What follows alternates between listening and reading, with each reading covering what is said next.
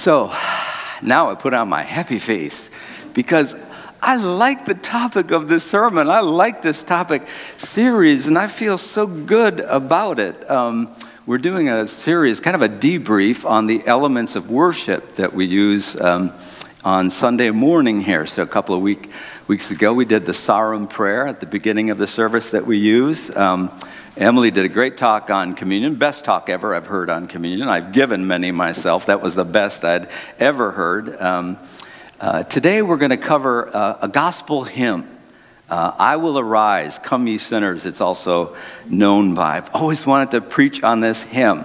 But the elements of worship in general, the reason we're paying attention to this, the reason we're doing it is because the elements of worship connect us to our spiritual wells, our spiritual ancestry, our spiritual depth through time.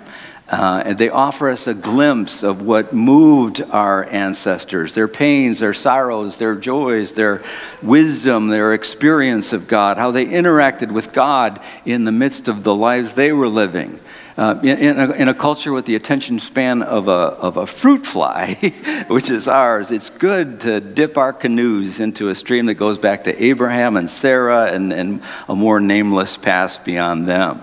It's called a gospel hymn compared to another kind of hymn because it's got certain characteristics, the gospel hymns. They're simpler lyrics in general, feeling-based, sometimes even a little maudlin or sentimental at times, invitational, catchy, often a catchier tune, often lifted from like the bar tunes of the day, not stately like so many of the hymns in the Episcopal hymnal. The gospel hymns, and this one in particular, they're found in the African American Heritage Hymnal, in the Methodist Hymnal, and the Baptist hymnals. These gospel hymns came out of the evangelical revivals of the past, the Great Awakening in the Revolutionary War era in England, United States, Wales, and other places. The Second Great Awakening around the Civil War era. I think this particular gospel hymn was written by, the words that is, are written by an 18th century Brit who came to faith at age 45 after hard living, it's characterized as. Was in London, that probably meant he spent several years getting pickled in the gin houses. The anti-slavery movement came out of this period, fueled by revival in England. It was picked up, this song, by the American revivalists and the camp meetings and all that stuff that was going on in that period of time. I love the kind vision of this gospel hymn toward us human beings as sinners. In particular, it's just the kindest perspective on what it is to be a sinner that you'll ever find. Verse 1, come ye sinners, poor and needy, weak and wounded, sick and sore. Verse 3, come ye weary, heavy laden, lost and ruined by the fall. So every descriptive word there evokes sympathy. Not moral outrage, not, you bad sinner, but just sympathy. I mean, even ruined, the word ruined in the Urban Dictionary, really bleeping drunk is what ruined means, is ruined by the fall. So like something that goes back to our collective mysterious origin as a species. It's like we're all in this together. It's a kind perspective on that part of our humanity called we're sinners. We sing songs to enter and to own feelings with greater clarity, right? That's what a song like this does. We don't just have the feeling and then say, oh, I'm having this very vivid, clear feeling. Now I want to go sing a song that expresses that feeling. That's not why we use songs generally. Our feelings are so often unfocused, they're scattered, they're conflicted, they're many layered, they're chaotic, they're hard to name and identify at a given time. So we sing songs to enter and own more singular, clearer feelings with less chaos. It's a way of naming some of our important deep feelings, and also the feelings that we share together with other human beings, which makes them even more powerful and makes us less alone in our feelings. What a benefit to enter and own this feeling. It's essentially like a single textured feeling it's one of the most coherent lyrics you'll find in a hymn. Knowing ourselves, accepting ourselves precisely in our weakness, in our woundedness, in our need, and doing so sympathetically, without the wagging finger of blame. Oh my gosh, do we have an instinct as human beings to deny and to scramble to hide our weakness, right? And our woundedness and our need. Where does that come from? I mean, we all feel it, we all know it. Pride, sure. More often, I'd say shame and self-blame. But it's probably, these things even are probably like a misfiring of a powerful survival instinct that's like wired into our genes that we share with other mammals. For this one, I consulted the right, Her Excellency Dr. Gretchen Humphreys, our resident veterinarian.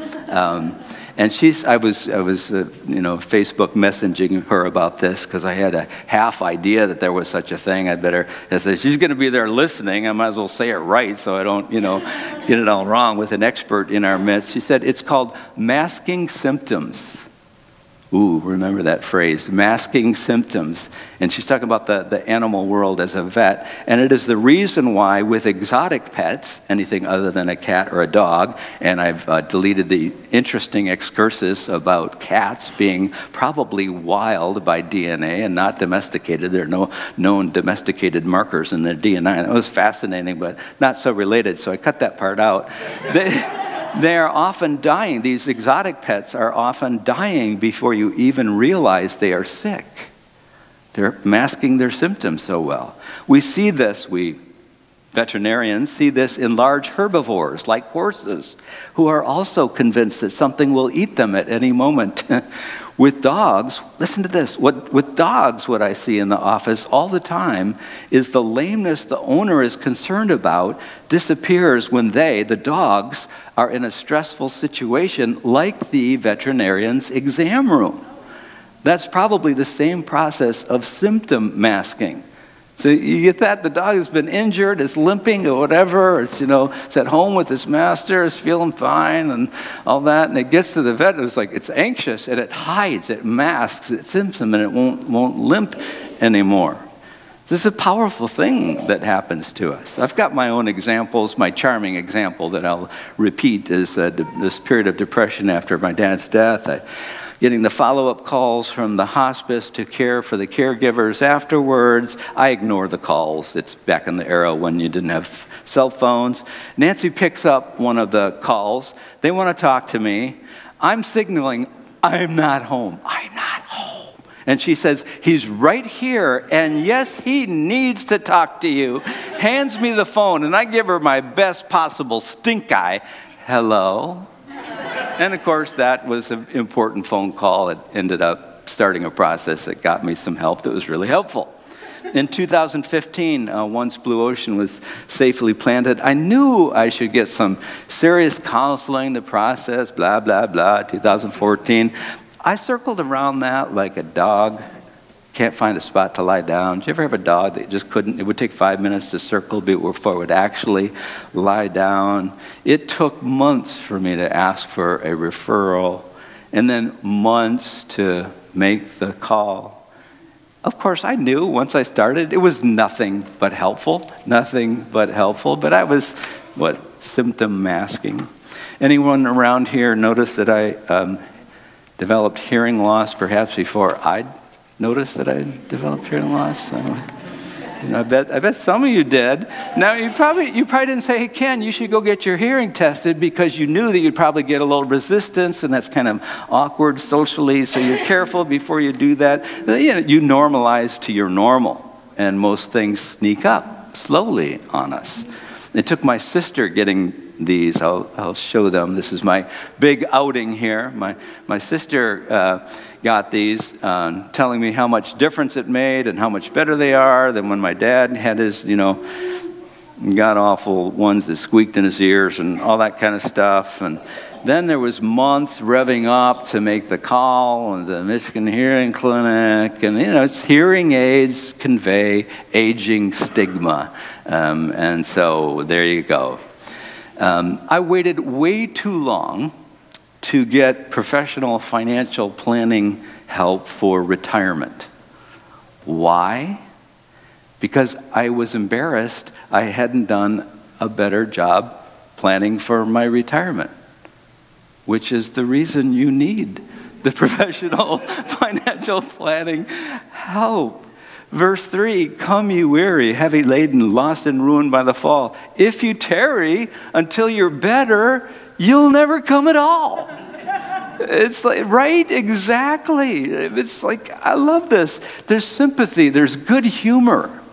There's not a whiff of moralistic finger wagging in this. There's no appealing to conscience, for example. The first line of this hymn is, come ye sinners. There's not a single appeal to conscience in this song. You should, you better. In fact, when conscience is mentioned in, verse 4, it's only mentioned as a possible factor that could keep you from coming to Jesus. Let not conscience make you linger, nor of fitness fondly dream. We all know a nagging conscience can become its own obstacle as we get caught up in a cycle of beating ourselves up and feeling that we deserve it, and then of course we don't deserve any help, and the cycle continues, and we're, Let not conscience make you linger, nor of fitness fondly dream. I like that, like you're struggling with something and you're just like, oh, next week I'm sure it'll be better, or next month or next year, and you're fondly dreaming of when it's better. All the fitness he requires is to feel your need of him. Maybe if you grew up evangelical, you heard this, the faith before the facts and the feelings will follow. Boo-hunky, that's not what the song is saying. The song is saying, feeling first. And the song is giving us the feeling. It's like offering itself. If we will jump on this feeling train called this song, we will have the feeling that the song conveys. Where was I? All the fitness he requires is to feel your need of him. This is AA wisdom, recognized by any of our 12-steppers in the room here. In AA, all that's required is the desire to stop drinking, and it might take you a long time. Keep coming to the meetings. All you need to come is just wanting to stop drinking. Inside, why do we sing these songs? We're inside, we're like a congress of persons inside our heads, right? This voices going on inside our heads. They're part of different parties and factions. We've got stern voices, demanding voices, lax voices, apathetic voices, mean, kind, judgmental, friendly. The loudest voices in your head are usually not the wisest voices. Often the gentlest, the quietest voices are the wisest voices, just like in Congress, in our heads. We sing this song in order to amplify the saner, wiser, kinder voices in our heads, and to momentarily at least drown out the nagging, disempowering, judgmental voices in our heads. So we sing the song to enter and own the feelings that will lead us to life. So what do we really need when we're in that state of resistance, that maybe biologically driven state of resistance, of symptom masking, whether it's due to shyness or embarrassment or pride or shame or self-blame? We need the chorus, baby. We need the chorus. The chorus was added a little bit later to this particular hymn, and a lot of the classic hymns, they just have like 4 verses, boom, boom, like 4 chapters in a book. But you know, when you throw a chorus in there, you're like, okay, we need to reinforce something here. And this chorus was added a little bit later, but this is the payoff. I will arise and go to Jesus. He will embrace me in his arms. And in the arms of my dear Savior, oh, there are 10,000 charms. 10,000 charms. That's a charm for every situation. You know? You're not going to get some standard off-the-shelf help. This is 10,000 charms. I love this phrase, 10,000 charms. You know, the sector of Christianity that produced this song came from the sector that is especially nervous about magic, right? I mean, your Baptist, great-grandmother would freak out if she even saw a picture of a Ouija board. Yet the word charms has that connotation. It's got an exotic, magic vibe connotation. And there it is. In the arms of my dear Savior, oh, there are 10,000 charms. I went to the synonyms here. Attract, allure, charm, captivate, fascinate, enchant. It's the language of romance, isn't it? In the arms of my dear Savior, oh, there are 10,000 charms. You know, I think things come out of the evangelical heart and song that are not allowed in the evangelical mind or even in the evangelical orthodoxy. It just gets sneaked in there through the songs. A man named John Hart wrote these words, in the arms of my dear Savior, oh, there are 10,000 charms. You know, this sharp gender binary that so much religion wants to assert and defend and prop up, the Bible says, chill, it's passing away. It's actually passing away. And in worship, we're moving into the realm, actually, of the kingdom of God, which is the realm beyond gender binary. So a straight man like me can sing this. I feel romantic yearnings for my dear Savior, Jesus, though literally, it's a gay man lyric, right? I mean, to our gay men, am I allowed to say that? It seems to me, it's like the subversive nature of worship and of art in this song.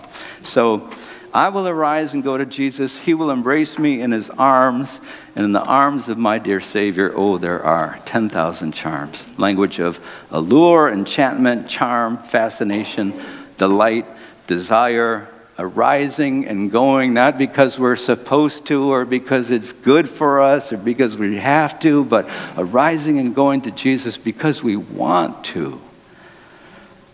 I want to close by letting Sue Brokaw bear witness to the effect of this song in her late husband Caleb's last days especially.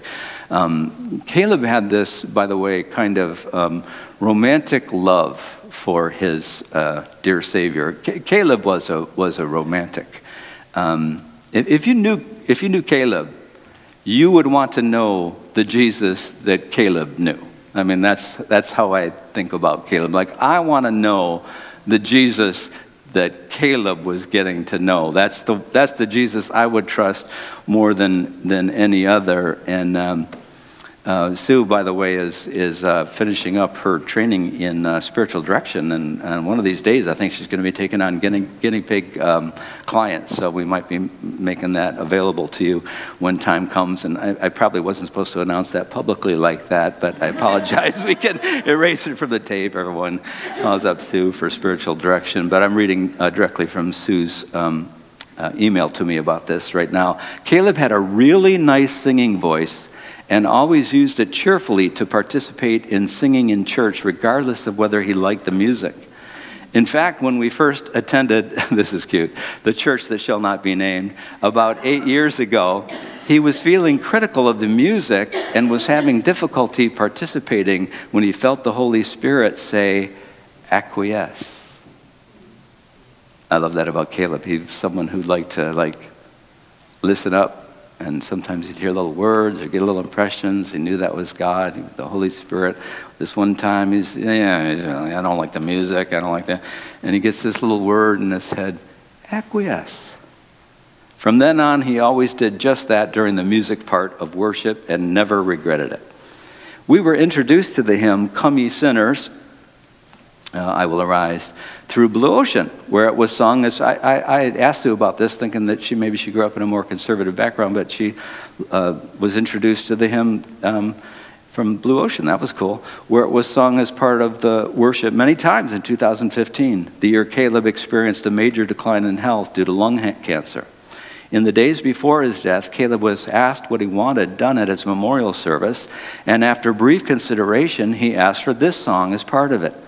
Conversation during those days was difficult for him, with tumors pressing on his vocal cords and making it hard for him to speak, so I did not ask why he chose it. It seemed clear enough, and I assumed the choice was for the following two reasons. First was that he understood what it meant to be weak and wounded, sick and sore, and that the arms of Jesus indeed seemed like a welcoming place to someone who was completely weary with fighting illness. He knew that in the days to come, he would be going somewhere. And the idea that he could arise and go to Jesus was inviting, even empowering, since arising and going anywhere had become quite difficult too.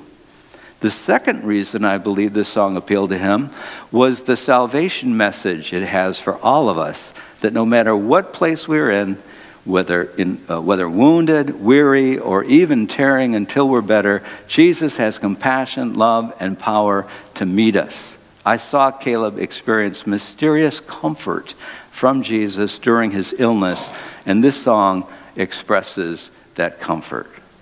If that doesn't make you want to sing this song, I don't know what will. So we're going to take a quiet time of reflection. We will sing this song as our first song during the worship related to communion here. But a little exercise I want to offer in regarding yourself with kindness, as this song is inviting us to do. So just take a couple of minutes. We do this at the end of most sermons, just for a time of quiet. Get yourself in a comfortable position. It doesn't have to be perfectly quiet, obviously.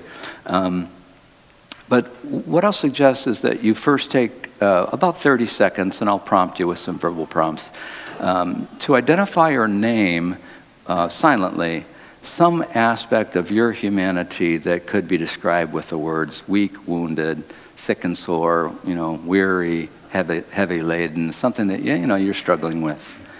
Then I'm going to suggest a way to frame that in your mind that is kind to yourself, like this song is kind to us. Here's how to do that. Instead of saying to yourself, I am discouraged about my marriage, or I'm frustrated by my insomnia, or I'm feeling bad about this or that or the other, use your name instead of I. Instead of first person I, use third person your name. So for me, it would be Ken is.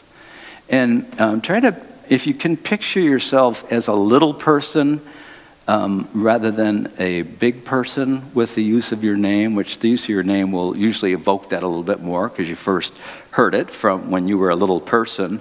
I stumbled into some pictures of myself growing up, and so I framed this one.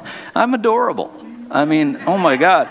I mean, I'm like 3 or 4 years old, and I'm in the backyard of my house, 20309 Gilchrist. I've got these kind of like print baggy shorts on with a little t-shirt, and I got it looks like a plastic Popeye hat on my head, and with my bare white pasties, and then at the bottom I've got little cowboy boots, and I've got this, and I'm picking dandelions, and I've got a dandelion in my hand, and I'm looking into the camera, kind of like this, and I mean, you don't expect a lot from a guy that looks like that, like you just tend to be kind of kind to a person who looks like that when he's 4 years old. So that when I think of Ken, and I've kind of got that picture in your mind. So you ready for this? So let's just take 30 seconds or so. Try to identify that thing that you're frustrated about, related to yourself right now or your circumstances, just name that. Kind of land on one of those things.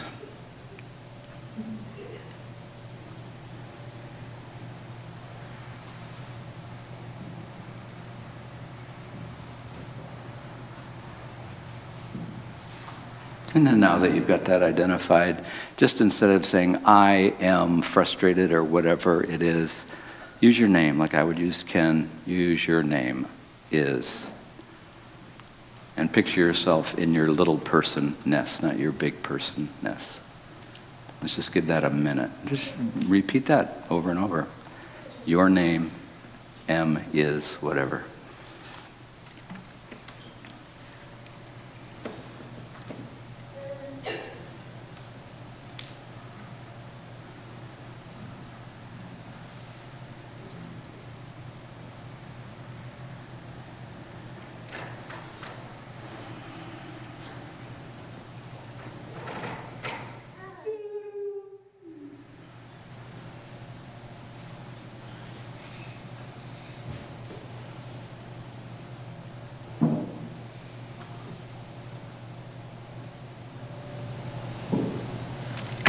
Amen.